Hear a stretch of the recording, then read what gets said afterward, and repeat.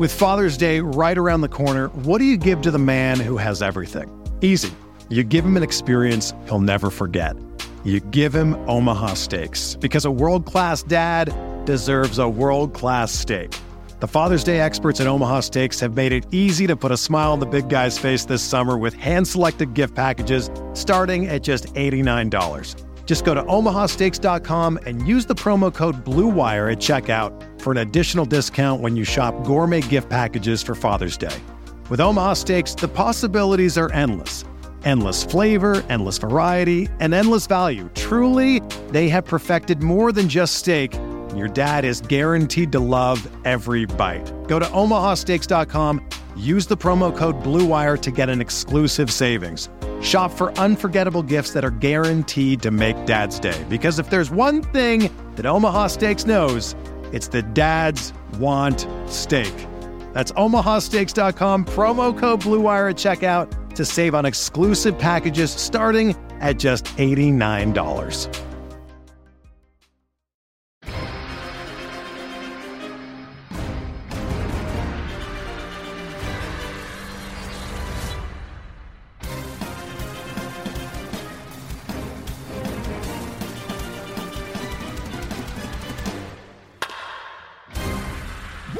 Welcome to episode number 285 of On the Corner, the official PitcherList.com podcast. I'm your host, Alex Fast, joined as always by Mr. Mock himself, Nick Pollock. How you doing, Nick?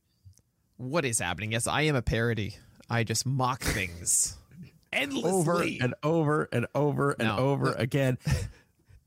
This is the time for you to mock me properly, though. I've been talking to other people about their mock drafts, and actually we're going to talk about mine today, which is something. I'm just gonna say that it is something fast. It's a lot of fun. It's been, so there have not been a lot of mock drafts, right? Pitcher List has been doing a lot of mock drafts. I haven't seen too many mocks, and it's been interesting to look at a board and just to see where things are settling and who's fallen where. And we've got how many conversations have you had with other mock drafters so far? I don't know, like outside of the Pitcher List staff, or no, just from this 12-teamer. Oh, I see. We've done, I think, 5 podcasts so far. 5 podcasts. 4 are live. Okay.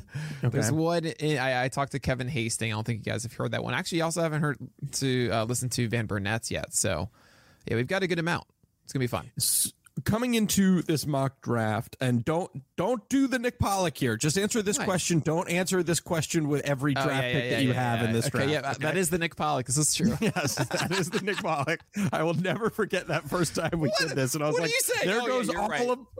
No, I was like, "There go all of my questions," because you're like, "Well, would pick one and would pick two." Well, it was a question that was layered. You needed to understand everything. Yes. All right. Okay. Yeah. So what I want to know is, coming into this mock draft, obviously it was very quick. There's still some, at least for me, still some burnout happening with the season. Was there something you were thinking about in terms of like, I'm going to give this a shot for this mock draft? Or was it more like chips fall where they lie? I'm just going to have fun with it. Right. So I was really trying to lean into that pitching is deep. And there can be a tendency, especially in these, like, Sandy Alcantara went in the 4th round right after me, and I was like, if that actually happens in March, I probably would take Sandy. But I wanted to really lean on that philosophy that I always have now, that I get all the tweets like, unbelievable, the guy who's called Pitcher List doesn't take a pitcher. And for 5 rounds. And that is an endearing voice. I don't know if it came across the other way, but that was an endearing voice. But yeah, that's just what I do. So I want to lean into that as much as I could. And I went into that. That also means that I need to take hitting early. And this is really, it's interesting. I did this mock with 11 other people that I trust a lot with their opinion and with fantasy. These are podcasters across the network, and then plus Ben Pernick. And Ben Pernick does the buy and sell every Wednesday. He's been doing it for like 5 years with us. It's amazing.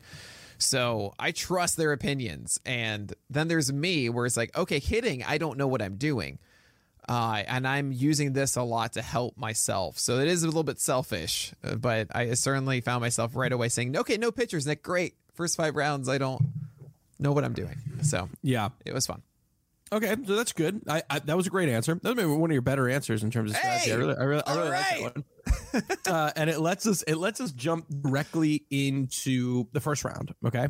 Okay. Now did you choose, what is this, pick 7, 2, 4, 6, 8? Did you choose 7? No, 7. Did you choose pick 7? I was the first one, and I purposefully took 7 because I just wanted to be in the middle of things. I didn't want to think about the strategy of 1st and 12th or so. So I just kind of threw myself in the middle. Also, I had no real grasp of who the elite top tier was yet of everything. Because, every year it used to be like Mookie Betts and Trout are like 1, 2, and then maybe a third is in there. It does look like this year there's a distinct group, and I didn't know if that existed yet. And doing this draft, I kind of found out that I got lucky being the 7th because I feel like the top 7 are like the de facto ones. So I just threw myself in the middle. Yeah, there was kind of a fun thing that was happening with last year in drafts where it was like you could get to be pick 6 or 7, and it was more about just like who was available that fell to you. And I always loved that. Right. You know what I mean? Like it just made your decision so much easier. It was like, all right, guess I'm starting with Juan Soto. Guess I'm starting with Jacob deGrom. Sure. The first 7 picks that went ahead of you were Vlad, which was 1-1, then Acuna, Fernando Tatis, Trey Turner, Juan Soto, Bo Bichette. Now, before we get to your pick, were you hoping any of those guys fell to you, or you didn't care? I mean, sure. I was, those were the hitters that I knew. I don't know any other hitters except those guys. No, I didn't expect any one of those really to fall to me. Maybe Juan Soto, maybe Bo Bichette. I didn't really know if people were buying so heavily into Bo Bichette yet. Obviously, they are. Yeah. And essentially the guy that I took was like, oh, yeah, this is the one. For me, always the mentality is I am someone that does not want to focus my energy on chasing stolen bases on the wire in season. Some people are really good at it. I'm very bad at it. It's not my strength. So I want to ensure that I have a stolen base threat that I don't feel is dragging me down in the first couple of rounds. It's a luxury. So you don't always get that situation. But if I can, I do it. And that is why I went with Jose Ramirez. Yeah, it makes sense. I mean, really one of the few guys that you can still get at that point who could, maybe Harper and then theoretically Trout if it's healthy, fulfill that 5 category requirement. You know what I mean? Right. Just you could say Betts too. Betts went down to number 9, but obviously it wasn't the strongest of seasons from just 10 stolen bases, 23 home runs, but shortened season, 122 games. And that could turn into a proper 30-15 or maybe even 30-20 next year. We'll see how that goes out. So, I mean, and there's Kyle Tucker at the end. Trout, maybe at some point. Harper always gives you some double-digit steals. So pretty much everyone here, save for, even Soto gives you some speed too, is going to be that. But for me, Jose Ramirez, 27 stolen bases this past year. He's essentially a 30-20 guy. Like, we know this. And the runs and RBI totals are always around 200. So I just felt very safe with this. No one is going to look in this and go, how dare you, Nick? And that's pretty much my goal of hitters, is just no one looks at my team and says, Nick, you're absolutely crazy. You don't know what you're doing. So that's okay with that with Jose Ramirez. Yeah, and then you end up backing that up. Well, before I get to what your second round pick is, was there any pitcher here that could have fallen that would have made you consider going 1 for 1 here? In the second round? In the second round. So by the point that we circle back to you, Corbin Burns, Garrett Cole, and Walker Buehler had gone in that order. Had any of those 3 been available, would you have considered it? I mean, no, but I'm sure other people would say yes, Nick, but it's just not what I was going for in this one. I can understand taking Cole or Burns at that point. I get it, but it's just not my, I don't need to do that. It's not my strength, so I personally don't do it. Okay.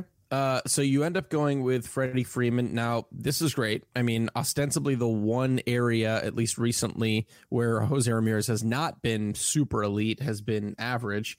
And then, you look at Freddie Freeman, the shortened season, he hits 341. He hits 300 over 159 games this year.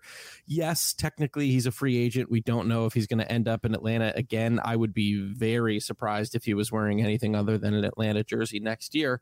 You obviously get plenty of power, runs, and ribbies. What else are you kind of thinking about that pick here? It's funny. I in previous years, again, doing this mock draft, no reference point whatsoever.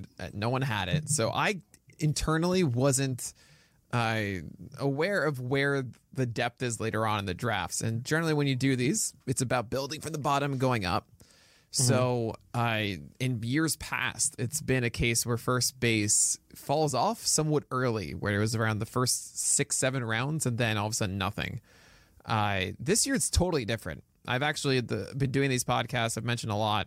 Brandon Belt, CJ Cron, Jared Walsh, Joey Votto, Rhys Hoskins, Josh Bell, Anthony Rizzo, Ryan Mountcastle all went after the 9th round. And there are some really good hitters there that you can absolutely get by within a 12-teamer. And I didn't know that at the time. So I thought, you know what? My goal is to fill out positions and not think about this. So Freddie Freeman, 2nd round. I saw the other ones. Luis Robert, Aaron Judge, Cedric Mullins, Byron Buxton, Tyler O'Neill, etc. And I didn't feel as secure with them. I hadn't really done my research of who do I trust or not yet. And you'll see this pattern where you look at my team. None of these are coming off of like career years. You know, it's all tried and true. This could have been drafted 2019 or something. Yeah. Like that. Because that just feels the safest to me early on.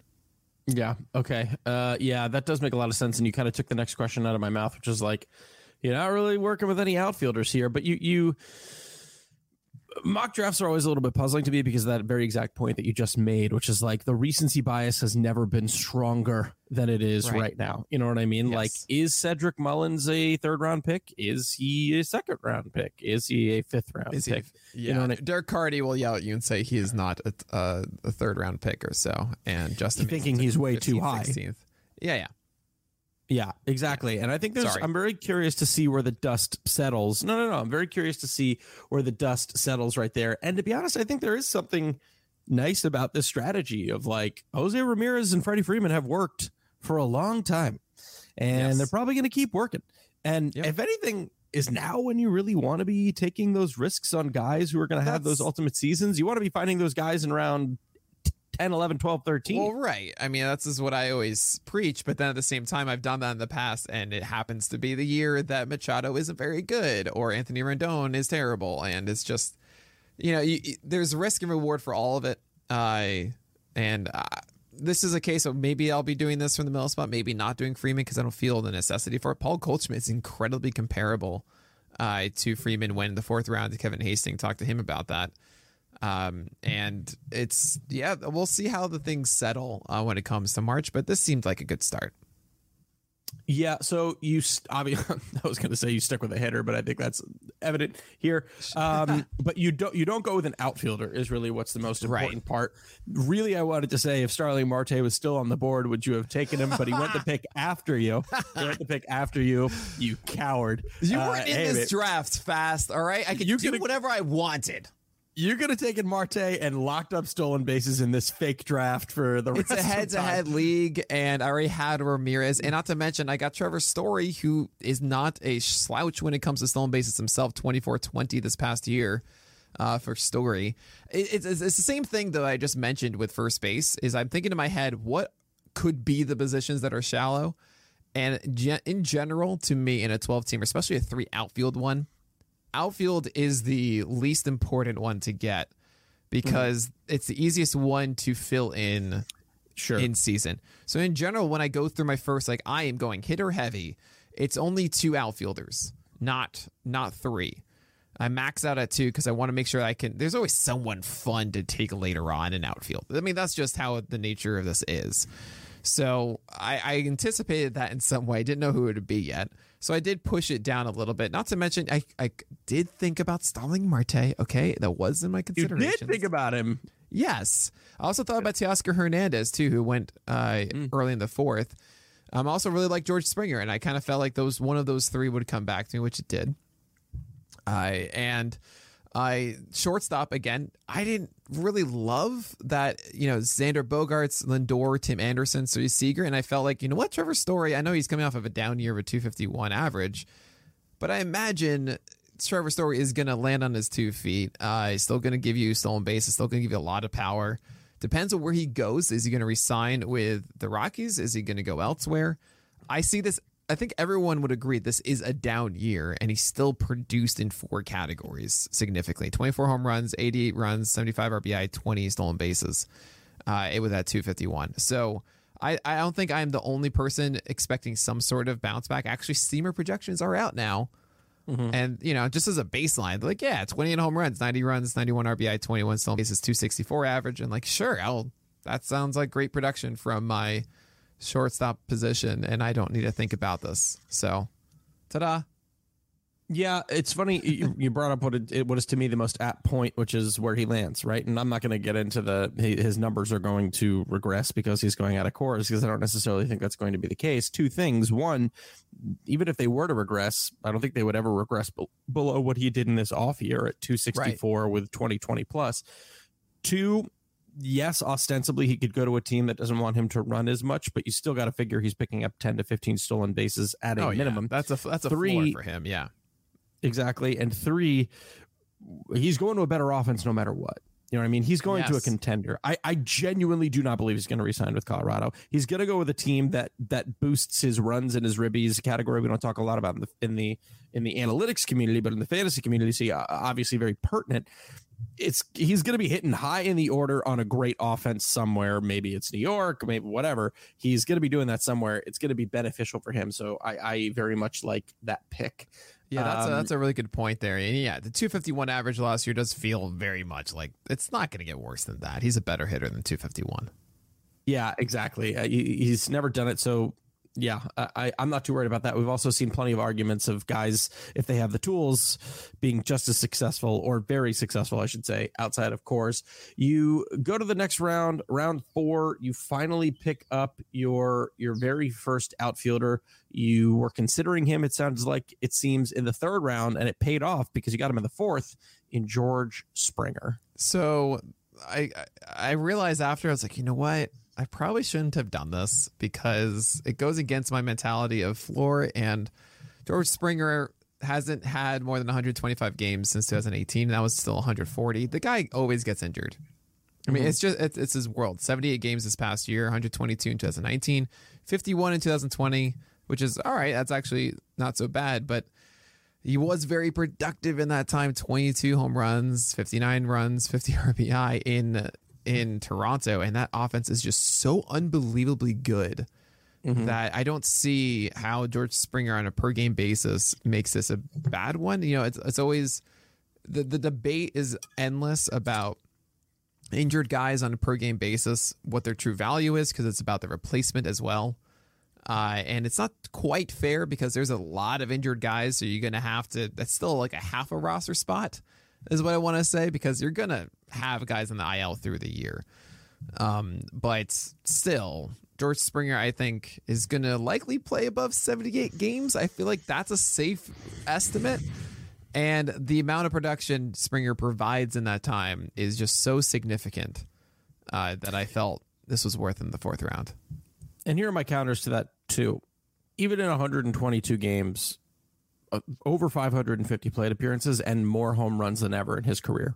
Right. You know what I mean? So even though he just played 122, he still set a new career high in home runs with nearly 100 runs and ribbies, meaning that even in that short time frame, he could be incredibly effective. Yeah, and he did. 136 games, 31 home runs. Like, come on. That's insane. Nearly 100 runs again. That's insane. Right. He's a very good player. Yeah. Well, but what I'm saying is if you can get him at a discount and you consider the fact that there is going to be plenty of viable fill-in outfielders over the course of a season, you're getting great outfielder stuff just from this. You know what I mean? That's the mentality, right? And there's also, don't ignore the ceiling. Let's say he actually goes 140 games. Springer could be something absolutely ridiculous. And so I weighed that. It goes a little bit against, to repeat the thing was, I go for floor where I don't want to think about it, and this is something I will have to think about it. But I just felt it was too good to pass up. All right, let's move on to your next round as you continue to fill out your offense here. As we're looking at Jose Altuve, obviously coming off of a fantastic year with a 130 WRC plus, hitting 278 with 31 home runs. I mean, obviously this isn't a guy who we're really expecting to put up much in the stolen base department anymore. He hasn't stolen more than 10 bases since 2018, but you don't really need them at the moment between Story and Jose Ramirez. Talk to me about this Jose Altuve pick. So on one side, I kind of regret it because Max Muncy went in the 6th round and he has second base eligibility, and I kind of forgot about that. And Muncy is like a lock for 35 home runs and whatever. At the same time, you have the 31 just smacked by Jose Altuve, and he actually did something surprising where his pull percentage went up dramatically. We're talking about nearly 55% pull percentage with really no season above 50. He hit exactly 50% in 2019, but everything else has been significantly underneath that. And generally, when you see a pull percentage that goes up, it means guys are being a little bit more aggressive, that they miss a little bit more because they're selling out for pull. Yet 6.9% swing strike rate is actually the lowest Altuve has had since 2016. So those two things combined with a 16% homer per fly ball rate, which seems pretty reasonable, honestly. He also increased that fly ball rate to 39% along with the pull percentage. Clearly paid off for him. 278 average works for me. I don't really see the signs of this not sticking. You know, maybe it becomes a 25 to 30 home run season and not necessarily a 30 to 35. But from my second base spot, still going to be a great lineup in Houston. He's going to get a ton of runs. I just saw this as, second base. I don't know what is below at this point, right? I see Semien and Albies are both second base eligible. I think there is one other here that I'm forgetting that has multiple eligibility at second base, Mookie Betts. And I'm worried. I don't want to have to think about the discount second baseman. I saw that Altuve was still on the board and thought, oh man, I got the thing. I'm not going to worry about this for the entire year. I think this was a seal of approval pick. That's my feeling because I give seal approval to other people. I think Muncy and or Altuve should be going right around here. But yeah, I'm a fan of 5th round Altuve, absolutely. Yeah, I mean, 2 points. One, I think this might be more beneficial in this league to take Altuve over Muncy because this is an average league and not an OBP league. If it was an OBP league, then I could understand taking Muncy a little bit more. Also, this ability for him to pull the ball more so than ever before is of benefit to him, right? He's got those Crawford boxes, baby. Take advantage of them all. Crawfish boxes. The crawfish boxes, yeah. He's got them all day, every day. I mean, literally 30 of his 31 home runs were hit to the pull side this year because he's just like Alex Bregman, going to be able to take advantage of that part of the field. So I in this league, I can understand taking Altuve over Muncy here. Look at this. In this league, getting a shout out, Chris Welch and Scott Bogman. Great podcast over there. They are great. I love those guys. Well, we did it. To be honest, I'm a little disappointed. We got through 5 rounds and we filled out your offense. And here we are at round 6. It feels like a little bit of a failure. I'm not going to lie. I've seen you go 7, 8. Early? Yeah. Well, yeah. So this is what happened is that you have 1, 2, 3, 4, 5, 6, 7, 8, 9, 10, 11, 12, 13, 14, 15, 16, 17, 18, 19, 20 already off the board. Mm-hmm. And so I kind of took a look at like, all right, who are the ones available? And this is likely where the limit will be. So if you guys obviously, you know that I have my top 150 starters. And when it comes to the different tiers that I'm going to be looking to try and get the first one, I feel like, all right, everything is fine. It's probably before the end of tier 3 if I can. Which is around 18. I'm probably going to put Nola into that one come draft season. So that's probably the first 19 starters. I would want to get one of those if I can. If I need to go the whole McClanahan and Manoah and Fried thing, then fine.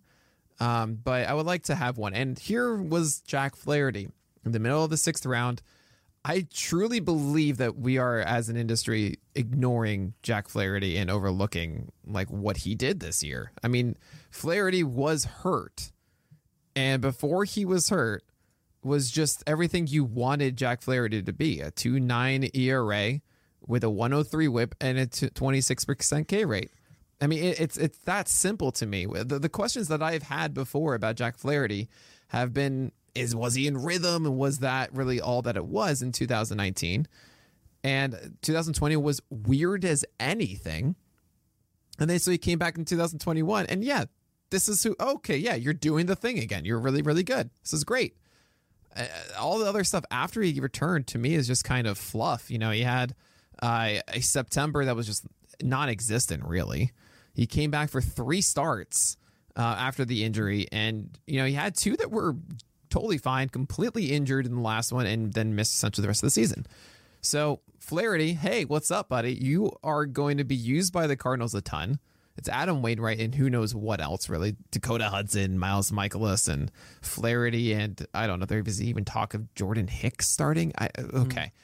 But Flaherty is going to be constantly going 6+. In this season, actually, between April 7th and May 19th, 6 innings, 5, 6, 7, 6, 7, 6, 6. Like, the guy is that workhorse for the Cardinals. I was super thrilled with this. I think the 6th round Jack Flaherty should be a target for everybody if this is where his ADP lands. Yeah. Okay, so, remind me. You in the past, I think you have been more in than I have been. Is that right? Or out on Flaherty? No. Yes. I've been more out. Yeah, more out. Okay. So what is your hesitation here? I still think his biggest issue is he's way too BABIP dependent on that four-seamer. I'm not in love with the four-seamer. I think that fastball slider combination, we're just going to be chasing that elite second half that he had a couple of years ago, and I don't know if it's ever going to click for him in the same way that it's clicked before. I don't know if he's capable of that kind of SP1 over the full course of the year. But then again, to your credit, he put it together in that first half before he got injured, right? I mean, a 2.90 ERA up until May 31st is, that's even with a terrible opening day against Cincinnati where he gave up 6 earned runs over 4 1/3. So maybe I am a little bit too critical. And also, those BABIP skills, while they are often not sustainable, have been for him because he perpetually is backed by the best infield defenses in all of baseball. And that doesn't seem like it's going to change. So maybe I am a little bit too harsh on him. Well, I will say that the sinker that made me excited in 2019 of how good it was in that second half, the most underrated aspect of that run for Jack Flaherty was the rarely thrown, yet when thrown, super good and efficient sinker. Wasn't as good in the first half of this year. The curveball did step up a little bit. It was an effective pitch for him this past season. Flaherty's slider was not quite as overwhelming as we've seen. Normally 25% swing strike rates. This year 20 or so, 21. But still an excellent CSW pitch. Throws it often. And the four-seamer, it gets a lot of called strikes. He had a ton of strikes this year. 66% strike percentage on the fastball. I think it's an effective pitch. His fastballs overall combined for 180 batting average allowed, but to your credit, 192 BABIP probably isn't going to stick around with that. I don't know necessarily it's going to be a 3.22 ERA. I don't think it's out of the question that he can hover a 3. I don't think the whip is an issue really. I don't foresee like a 120 whip season and a 3.9 ERA from Flaherty or something like that. I don't really think that that's what the entire season portrays for him. So I felt really good. I was like, I need to get a starter at some point that I don't feel like I can drop and like really feel like definitely gonna pull up everything. And that I felt like Jack Flaherty here was the last true one that I could really rely on. Like if I went after Luis Castillo, the whip is going to be an issue there. Fried, he's not going to, I don't think he has the same strikeout upside that Jack Flaherty has. I think 26% from Flaherty this past year actually could be higher, while Fried is going to hover around 25% or so. So that's why I felt very happy getting Flaherty here with a good amount of volume next year. All right. Round 7. Was there any conversation in your mind about Winker over JD Martinez? I completely forgot about Jesse Winker because, hey, I'm a hitless guy. Well, it didn't help that like Winker missed a lot of time. So the way I was looking up stuff, I didn't, the qualified plate appearances, everything like that. I had to do a little bit more extra adjusting. I was like, oh, right, Winker exists. Okay, whoops. But then again, how could you ever criticize my pick? I mean, sure, I didn't get Starling Marte in the 3rd round, but here's JD Martinez. This was once. I took JD Martinez like once. Starling Marte, you're totally right. You paired Marte and Martinez back-to-back years. No. Okay? Don't. No. Yes. No. I remember this distinctly. It's the fast special. Okay, yeah, that was old me. The all power and average and everything with JD Martinez. You pair that with a stolen base guy and Starling Marte. Like, well, look what I have done. To be fair, that year he had 36 home runs with a 304 average. So I was. I'm not saying it was a wrong thing, good. But now denying it is a funny. That's thing. true. But now he's going to be 36. I mean, it really is actually an interesting conversation because there are plenty of warts with Winker. I mean, he can't stay healthy. This is like the second time he's played over 100 games, I think, in his entire career. So there's plenty of arguments there. But yeah, it is kind of crazy to see that their production wasn't terribly far off despite a like 40 game gap between them. But it is something about, if you're going to Winker, up until the point he got injured, was arguably the most important player in fantasy. He was a from an top offensive 20 perspective. hitter in season for Metzelar. Like, I remember looking at hitter list and seeing like, oh, there's Jesse Winker at 19 in the middle of this. It's insane. He and Nicholas Castellanos field that offense. Castellanos is someone I have circled for next year. And I can see arguments that he's a better pick than George Springer in the 4th round. So, he wasn't taken by that point. He was at the start of the 5th, and I saw that, and I looked in. I was like, maybe I messed up there.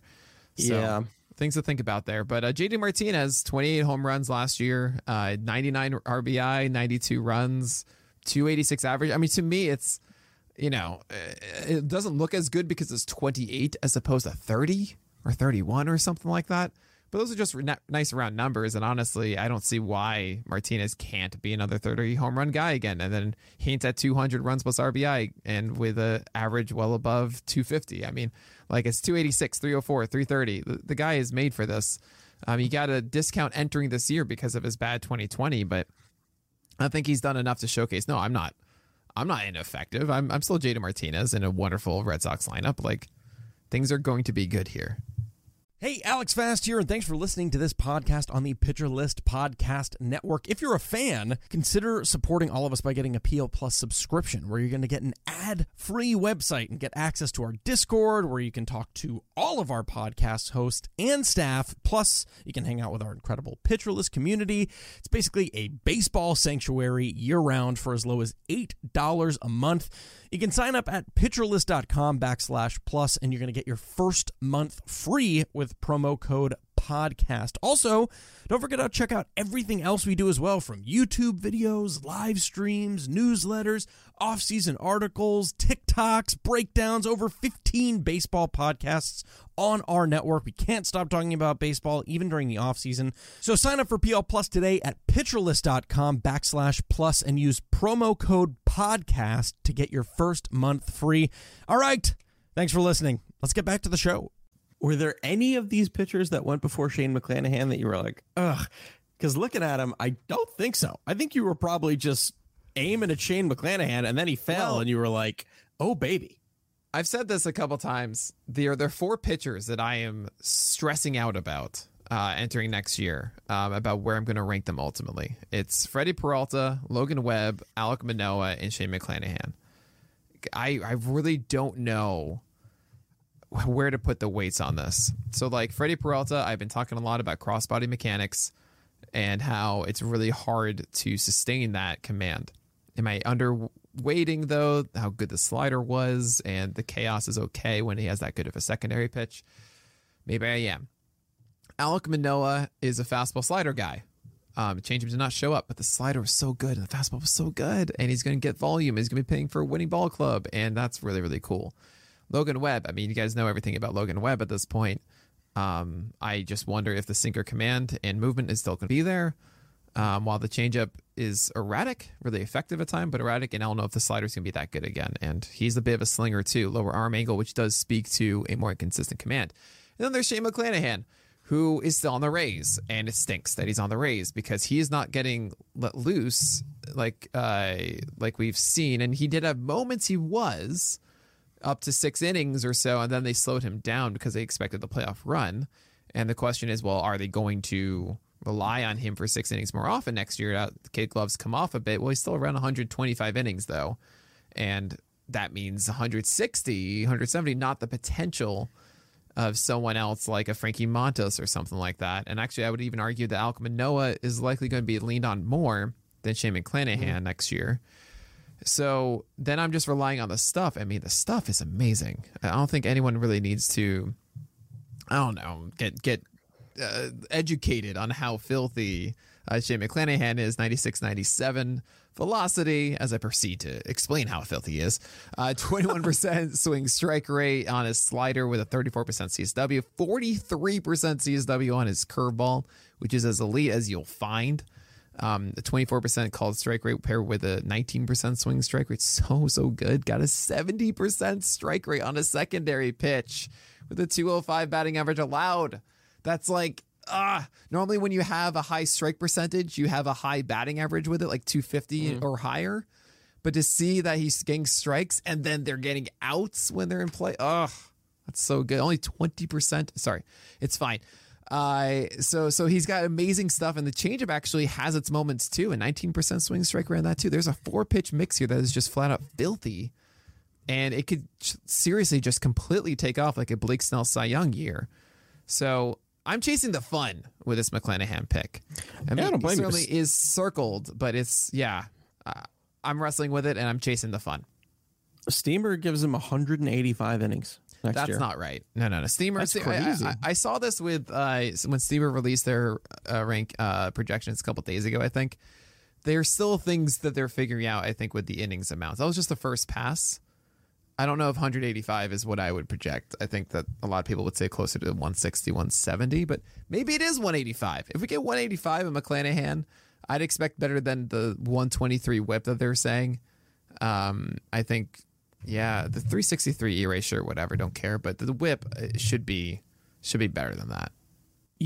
I was just looking at these back-to-back picks, and it's like, give me the youngest and oldest man you can find. Shane right? McClanahan and Charlie Morton. Charlie Morton, yep.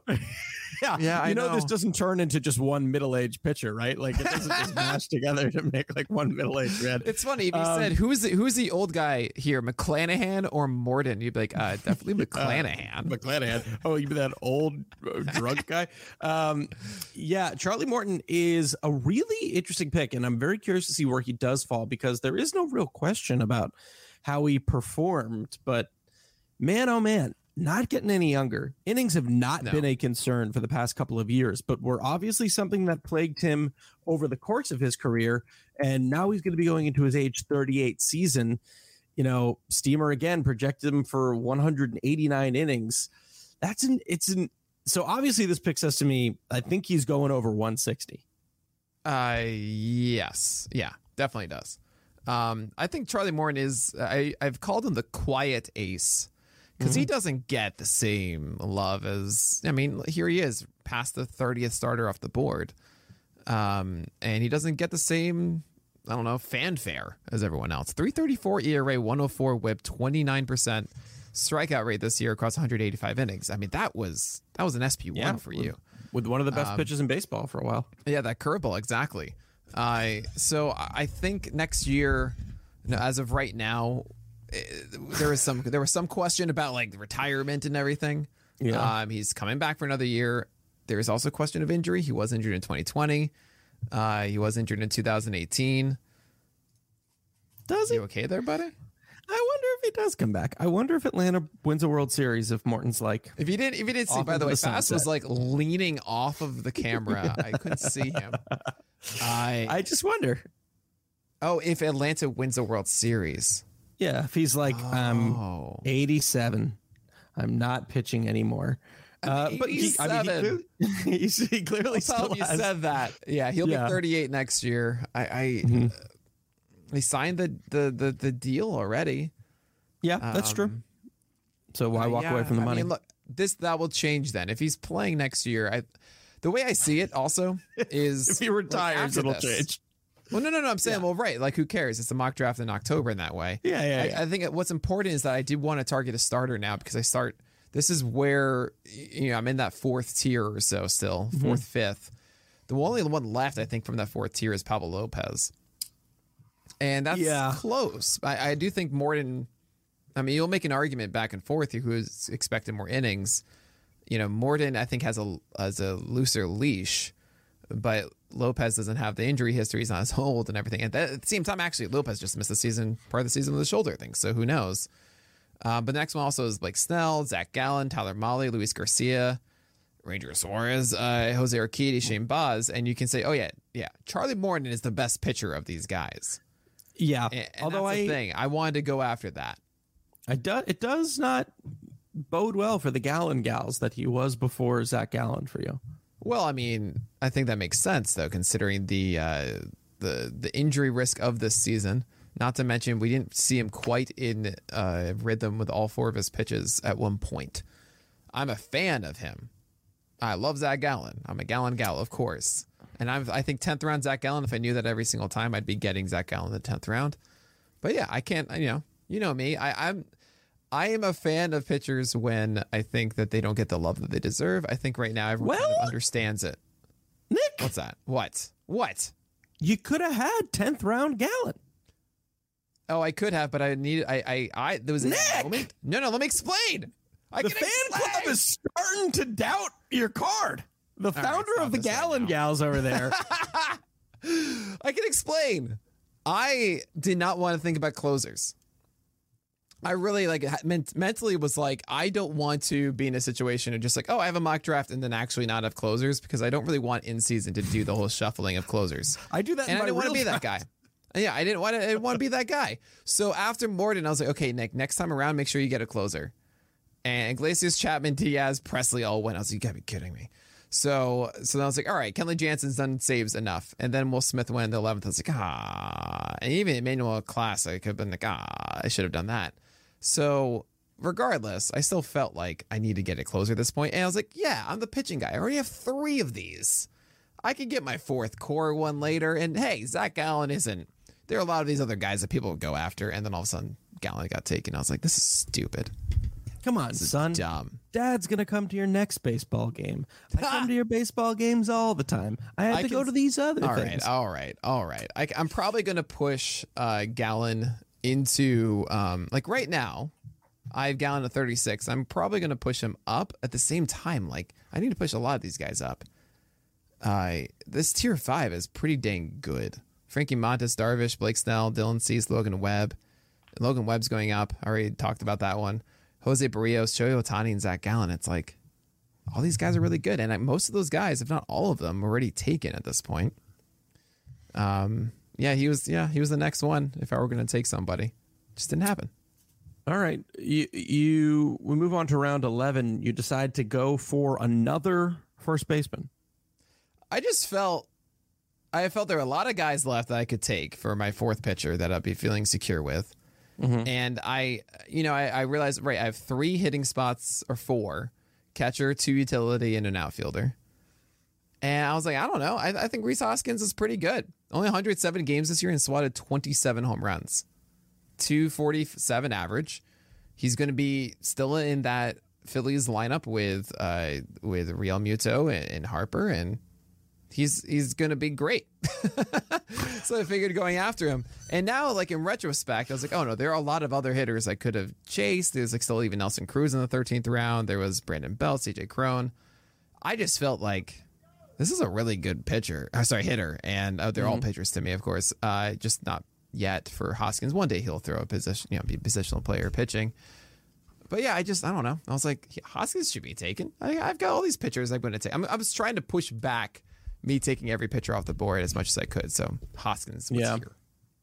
I think I personally would have gone the Franimal there. Would have gone Franimal Reyes. Yeah, that seems very reasonable. Absolutely reasonable.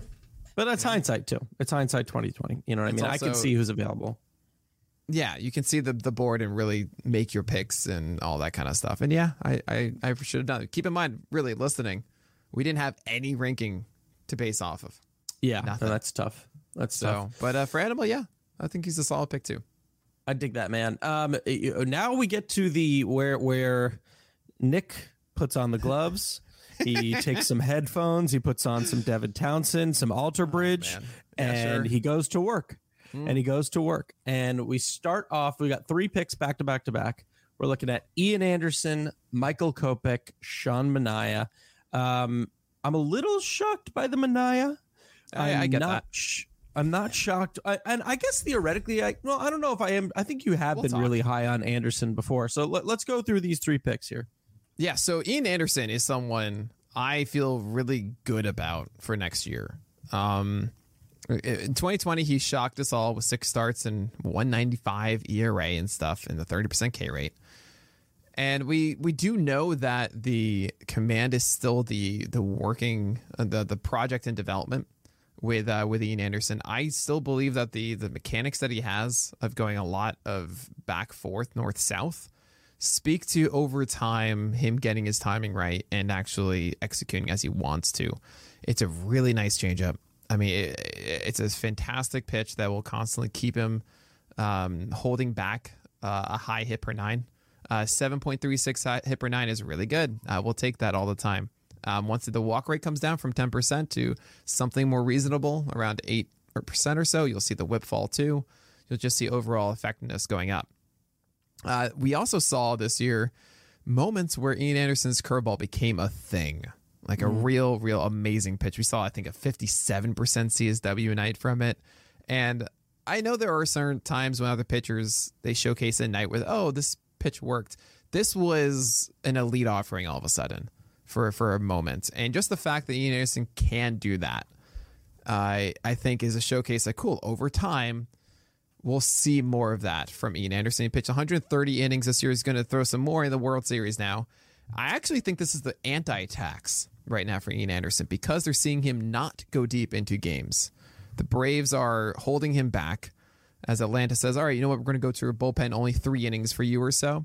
That's not how it's done in the regular season.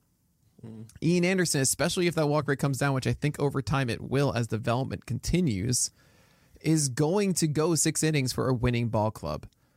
And he's going to have a strikeout rate that's 25% plus. I don't think that he's a 23% strikeout man. This is a 5-star man. Okay? I think he is a 25 to 30% strikeout guy with his fastball changeup and that curveball that's developing. And I think that he's getting pushed down too far because the floor of Ian Anderson, to me, is not a 4.5. I mean, at the very worst, is like a 4.5, 130 whip guy. I mean, I really just don't see that being the reality of Ian Anderson for a full year. You know, we saw the 195, the 358 the past 2 seasons.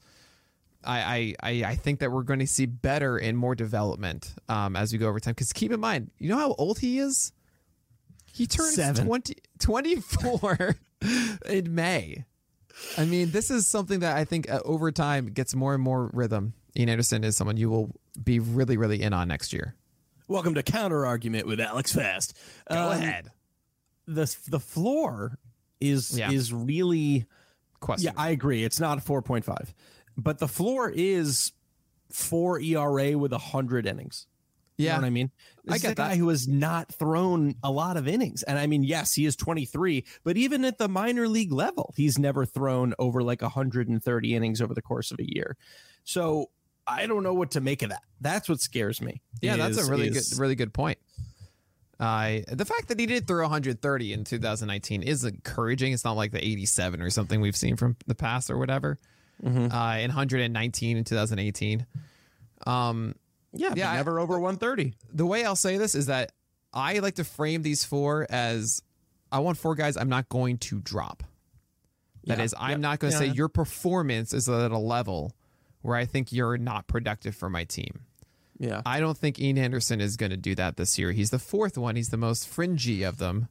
In the 12th round, I felt really good about that. Now, I will say, if you guys saw a tweet I put out yesterday, that is, we're recording this, early Tuesday evening, on the 26th of October. I am more of a Bassett fan than I was before yesterday, because I realized that his 4-seamer was a strikeout pitch, and I didn't pick that up at all before.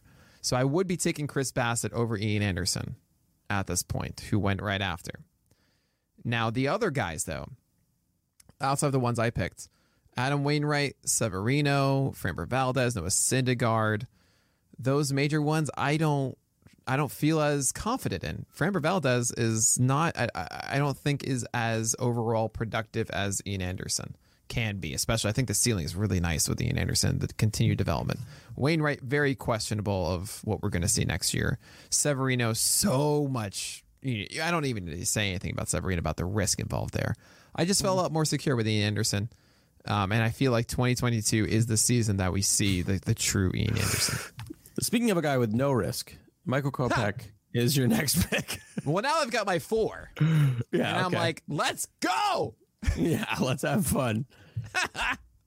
Look, I mean, the main question, everyone knows the ceiling. He throws 100. He has 2 secondary pitches that miss bats with his slider and his changeup. The question is he going to start? That's what people keep asking. Is he going to start? Is he going to start? And really, we only saw the 4-seamer and slider this past year. But, Filth McGee and 34% CSW in both of those pitches, 4-seamer and slider for Kopech. I think he's going to start. I mean, the opportunities that the White Sox had often this year with doubleheaders and stuff before it was Reynaldo Lopez, it was Michael Kopech. When it made sense, it was Michael Kopech, and he dominated in those. I mean, 36% K rate, yes, out of relief, but it is really nice to see just an 8% walk rate as a reliever. And that's a lot more in control than I think a lot of people anticipated with a guy that throws as hard as he does, 97 plus velocity on that 4-seamer. I mean, Kopech is the guy that is, if this man gets his innings startings, my Lord, look out. So that's why I took this pick. I imagine if he's confirmed as a starter in March, it won't be 13th round. Yeah, be jumping as up. you give me the giant thumbs up moving up. So I said, you know what? Let's have some fun. Kopech, come here. So I said, you what? All right, and then last but not least, Sean Manaea. This is the biggest shock of them all for me because this kind of, I mean. Actually, I don't know if this does give a lot of credence to what he did this year because it is round 14. He was for many times like a top 6 or 7 round pitcher for people this year on certain stretches. But yeah, talk to me about Manaea. So there's Patrick Sandoval who went next, and the second he went next. Yeah, I was just figuring that out. It's like, what am I doing? How could I? And if you want to talk about fun, I want to take my boy Sandy, the Irish Panda and all. But Sean Manaea, I think people don't quite realize that there was a moment this year I had him inside the top 20 because his fastball velocity was up and he was just destroying. I'm looking right now and I see 3 games of double-digit strikeouts from Sean Manaea this year. I think that's absolutely startling to people. 180 innings pitched, 26% strikeout rate with just a 5% walk rate. Like that, what from Sean Manaea? I mean, this is someone who it's kind of always wonky command, we thought, and not going to quite get there. And man, he really came through with it. His changeup and curveball, or breaker, I should say, at times was a bit floaty. It wasn't quite down to the zone, and then his velocity fluctuated from anywhere from 90 and change to 94 even. I'm talking about an average velocity, not just sitting, or not just the range in a game, because that would be 92, and I'd be totally fine with 92. So I don't know what velocity we're going to see next year, but if we see the same 92 plus from Sean Manaea through the year, I mean, this guy was just an ace for a lot of the year, and then it fell apart a bit. So I figure, you know what? Like out of the gate, I could be profiting so much from this 14-round pick of Sean Manaea, while Patrick Sandoval might need some time to gear up. He might need a moment to rev his engine. Or Logan Gilbert, maybe the slider isn't there yet. Or Tristan McKenzie is the same exact thing we just dealt with. So that's why I went Sean Manaea here. If Josiah Gray was still available at round 15, would you have taken him? Yes. Too fun. Too fun. Yeah, I was looking at other fun names that you would really dig, and that one probably Logan was. Gilbert's up there too. Oof. Yeah, that's a fun one. So instead, you went another pitcher. You went with Scott Barlow, closer for the Royals. Great stuff this year, near 30% K rate. Was that just give me another best closer off the board? So I have 6 starters already. Now suddenly I look down and I have 6 starters. I'm like, what? No, and it's 2 outfielders. It's kind of like how you've had, you like going back for another Oreo, then you see an entire sleeve is missing. And you say, wait, no. Like, I enjoy this so much, but I probably should stop a little bit. And then it's like, okay, fine. When I don't know what to get, because I felt like I didn't need to get that one outfielder now, and I only have one more utility spot open for hitters. So I was like, you know what? I'll get a closer then. And I looked on, Rick Graham's incredible saves list for relievers, and Scott Barlow was right there at the top. I was like, you know what? Not the top, but in the first tier or two. It's like, yeah, Scott Barlow should have the job again for the Royals. Sure. And in retrospect, probably Doval for the Giants is a better pick. You know, he's probably going to get the job for the Giants, and he throws absolute cheese. No. No, No. you say. No, I mean, I think that they're going to continue to play the analytics and use the best matchup, the guy for the best matchup. And I think they Maybe constantly have a slew of. Yeah, I think Josh Staumont is a really good pitcher as well, who's back up behind Barlow. But, you know me. This is how I am about saves. You don't, we're drafting saves wrong. So maybe it is Scott Barlow is the guy that has the job in Kansas City, and you should be happy with the 25 to 30 saves he gets. Yeah, I think that would work. You say, you know what? I finished one sleeve. Might as well just finish the entire package. Once you have that, you're like, I can have one more. Yeah. So well, it was you ate the factory right now because you went back to the well for Alex Wood, and I got sniped. You did with Sixto Sanchez. I mean, that's if you want to talk about a fun guy that's getting ignored. I'm shocked that Sixto Sanchez won the 16th round. Yeah. This is someone that I had inside my top 40 entering this year, given health and everything, and then of course it didn't happen. But man, hi Sixto Sanchez, you throw hard and have 3 secondary pitches that can all develop into an elite pitch. His old nickname.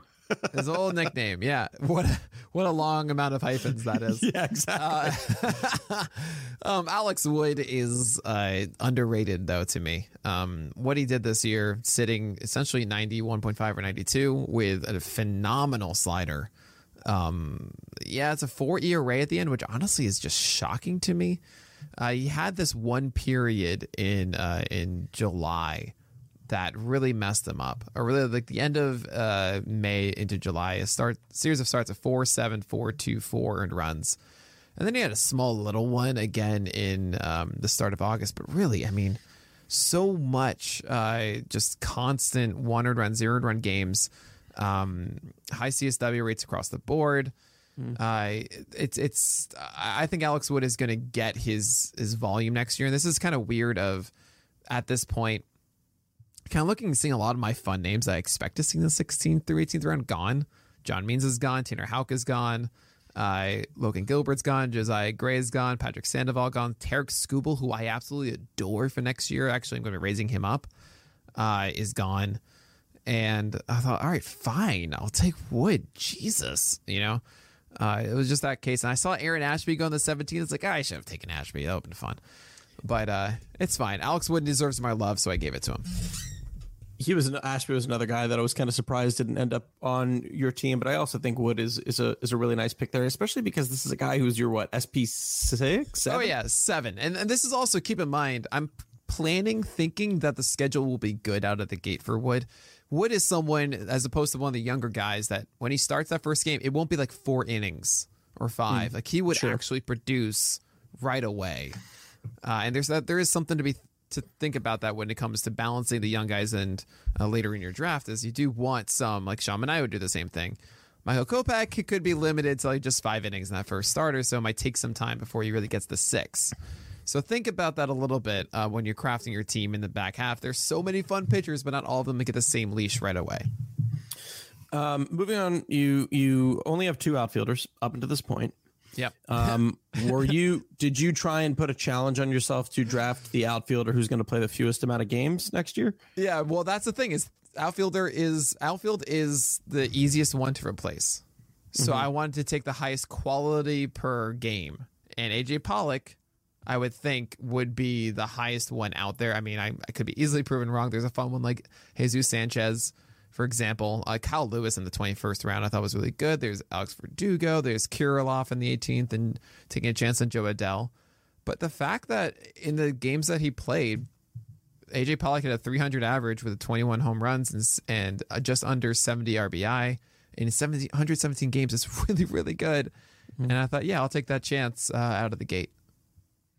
Yeah, man, there really are a lot of outfielders available after this. You are not to be deterred, my friend. No, you said, I got my outfielder. Let me go back one more time. I can't This is where value is. Value is in pitching later, not hitting. All right. So this is your SP 18 This is Jesus Luzardo. Not a surprise, really. It is 8, and I normally go 9 is what I do. I do 9 because I feel like you have. I don't care about bench bats. Well, maybe 1. Says the guy who took 10. You didn't even take 9 in this draft. The 10 doesn't count. Oh, You'll whatever. understand. No, we'll talk. We'll explain why the last one isn't the same. Okay. But Luzardo, I don't think people realize how good of a September he had. Finished the season with 11 strikeouts and 5.1 innings as he finally started to embrace the fact that his curveball and changeup are better than his fastball, not to mention moving away from sinkers, going more towards four-seamers as you bang your head against the desk. What is it, fast? If we go back to my first pitch podcast on Jesus Luzardo, I looked at his line, I talked about it, and I said, oh my God, he had to do this on the last start. Yeah, right. Because I knew, and we didn't even make it to the season. We didn't even make it to 2022. It's a mock draft, and we're already talking about his final one start. No, but it's not even that, though. I remember talking about this at the end of August. His August 29th start for him, yes, against Cincinnati. And that was the first time that Luzardo went 40% fastballs as opposed to 55 to 60%. And what did he do? 6 innings of 0 earned runs and 8 strikeouts with 2 base runners. And I thought, okay, this is finally when he's understanding I can change my old approach and do something different and be effective. And he did that again with the Mets, 8 strikeouts, 2 earned runs, 5.2 innings, 5.2 innings against the Phillies. Not as strong, but there's a hint of that development happening with Luzardo. And look, this is the 18th round. I think we're going to be hearing a lot about Luzardo talking, oh yeah, I started figuring things out with Miami. They told me about maybe changing up my repertoire a bit. And I think we all know the ceiling of a guy who throws over 95 miles per hour with a curveball that's amazing and changeup that has a ton of potential too. It makes a lot of sense for me. And I thought at this point, actually, surprisingly, there weren't too many amazingly fun guys left.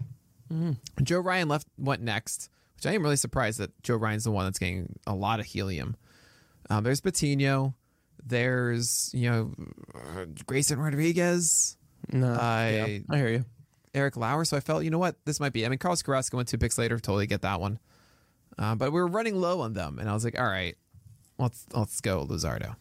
Yeah, I hear you. Kind of running low on the SP2 upside, right? Like Jesus Luzardo has SP1, SP2 upside, and as I look at all these other guys, they're far from that. You know what I mean? Yes, they're ceiling, exactly. but they're far from that. And this is 18th round of a 12-teamer. Like, this is, you do that thing. You chase that.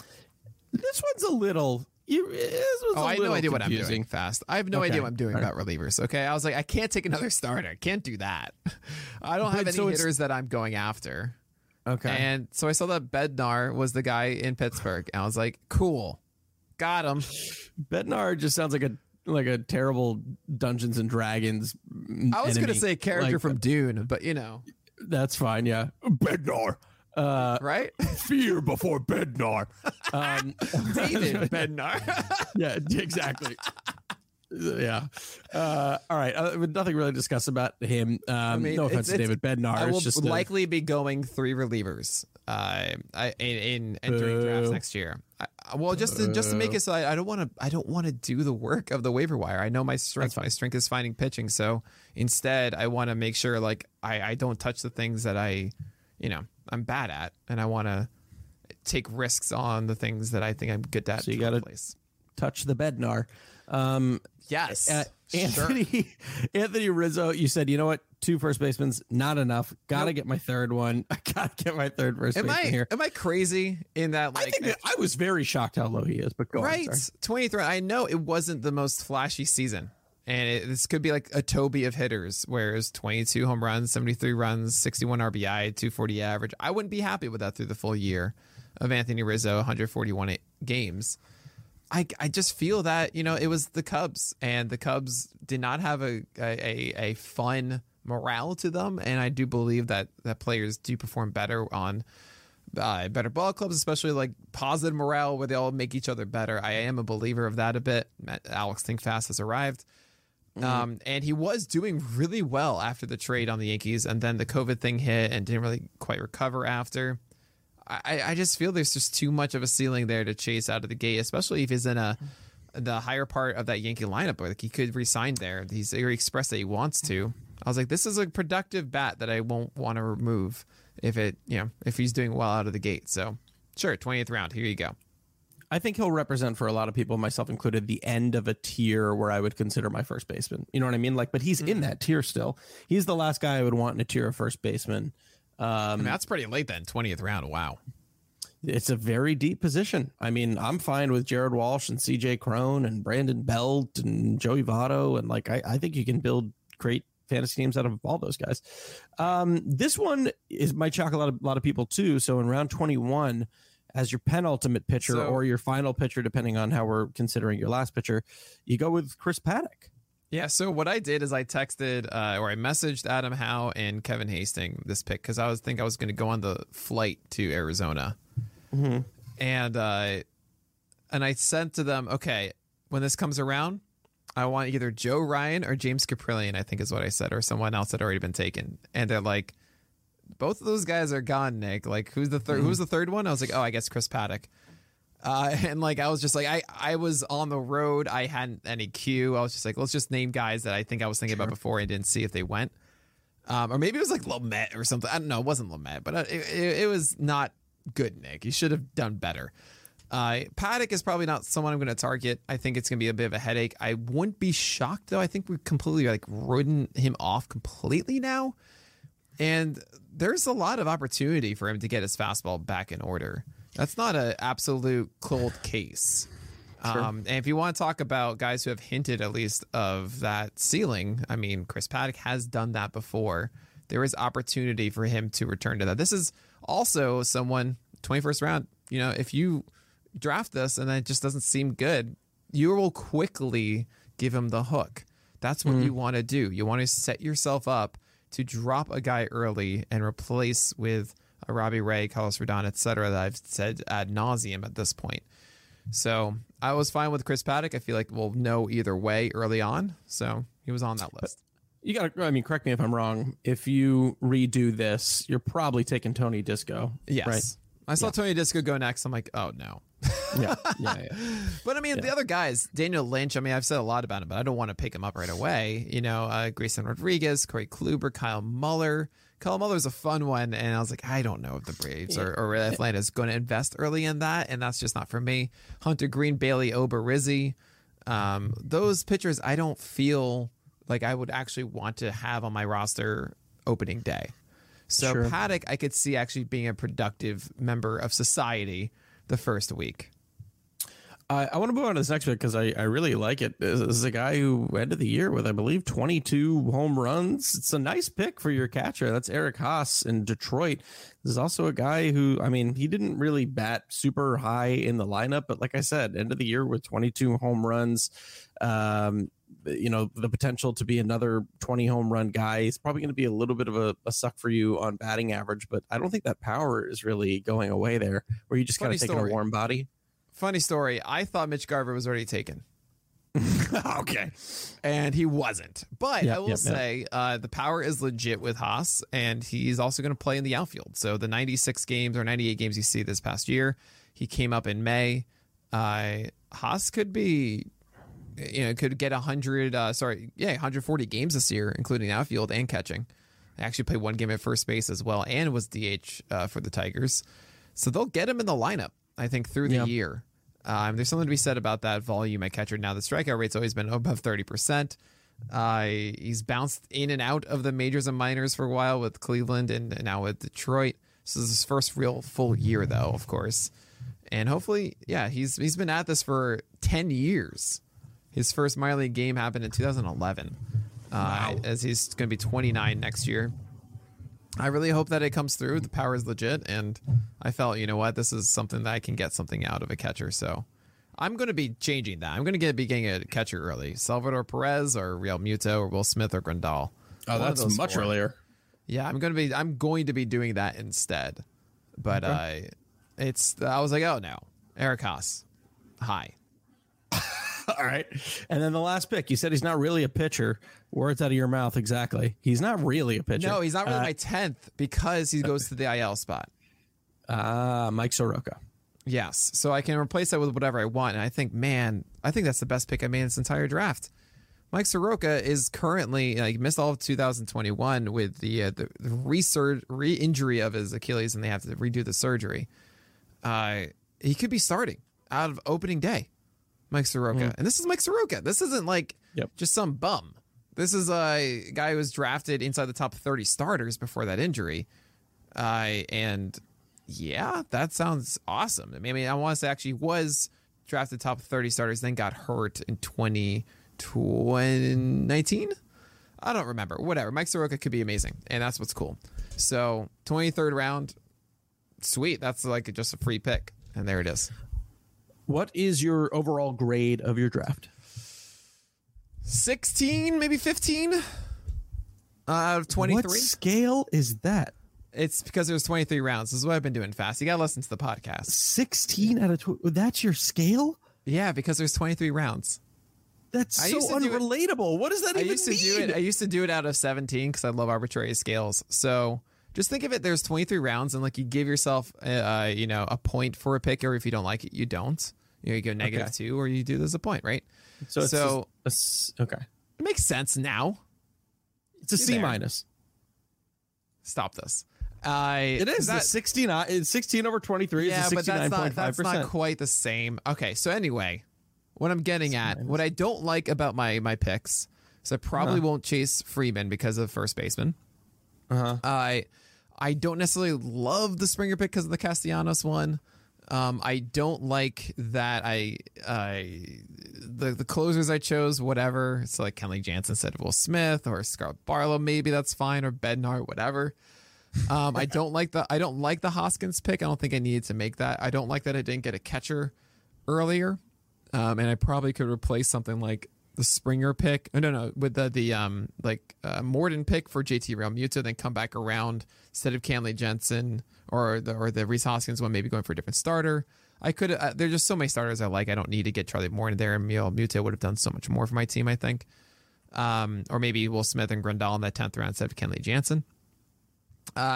Some of the starters, maybe I wanted to get that Gilbert Gray Scooble between the 14th and 15th is really frustrating. And I don't think I needed to chase Sean Manaea necessarily. I would have loved to have had more fun with those guys. But yeah, I mean, I feel like I'm going to be better at this by March. So that's why I want to give myself a 16 out of 23. What was your favorite pick? You went through a lot of the picks that you were a little hesitant on, but what was your favorite? I mean, Mike Soroka in the 23rd is so good. That's just stupid good. I think, honestly, the Jack Flaherty in the 6th round is, I think I got lucky with that. What pick were you, sorry. Yeah. What pick were you most jealous of? Of someone else? Mm-hmm. Ooh, that's a really good question. I've given a lot of seals of approvals. Most jealous of pick, man. Realmuto in the 9th round, maybe. That seems like such good value for or maybe Grandal in the 11th from Scott Chu. I'm jealous of Van Burnett doing Gilbert and Gray at the turn like that. It's just not fair. Nice. John Means in the 16th from Ben Palmer. Yeah, those are the fun ones. Gallegos in the 13th is pretty dang good. A lot of good picks in this draft. What pick made you want to fire a staff member most? None of them. I have wonderful staffers. That was a trick question. Yeah, a trick question. What pick?